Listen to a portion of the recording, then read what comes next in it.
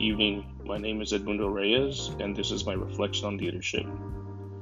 Global society to me means encompassing the entire world within one social community. In a global society, everyone is educated through diversity, technology, equity, and inclusion. Global society means individuals prioritize community over individualism.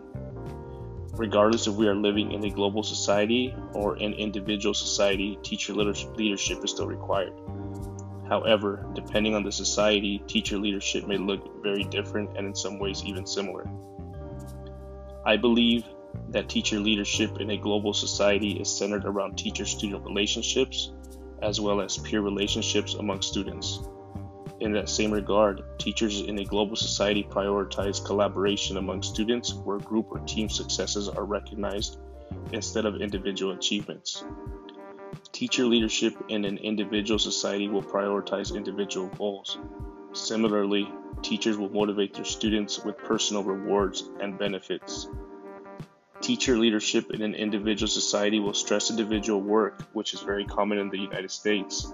However, I do see our country trending towards a more collaborative group environment. Two examples of teacher leaders in educational systems outside the United States are Singapore and Shanghai. Both Singapore and Shanghai have developed systems for teacher leadership where teachers rise through a structured career ladder that allows them to improve their teaching quality in their content areas and/or grade level. In these systems, teachers who exemplify the strongest leadership skills are responsible for pinpointing specific problems within their schools, researching these problems, and working toward a resolution to improve them. A process of a teacher leader in a global society is the development of positive relationships between teachers and students and among students. A practice of a teacher leader in a global society is having passion for education and being able to instill that same passion into their teachers and students. The purpose of a teacher leader is to engage themselves and others in a positive change within the school. I believe the level of strength I currently have in the identified process of a teacher leader is advanced. Establishing formal relationships and getting to know my students is what my teaching philosophy is centered around.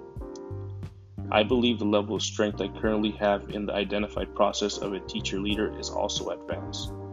I truly have a passion for education, and education is of high priority to me. The level of strength I have in the identified process of a teacher leader is intermediate. I believe there is room for improvement when it comes to creating a positive change within my school. I believe I can further develop my purpose as a teacher leader.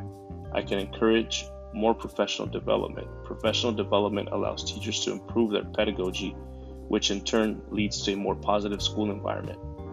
I can also encourage my peers to implement more technology in the classroom.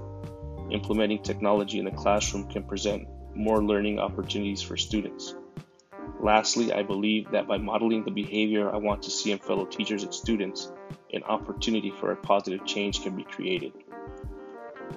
I foresee that the development of the identified purpose can greatly improve my leadership in the classroom. Creating a positive change within my classroom and school can lead to the establishment of a positive learning environment. A positive learning environment can lead to an environment where errors and mistakes are normalized and viewed as opportunities for learning. In my content area, errors and mistakes are surely expected, but it is those errors and mistakes that allow students to improve on the skills they are learning. A positive learning environment can also lead to more efficient and effective communication with school personnel, students, and their families.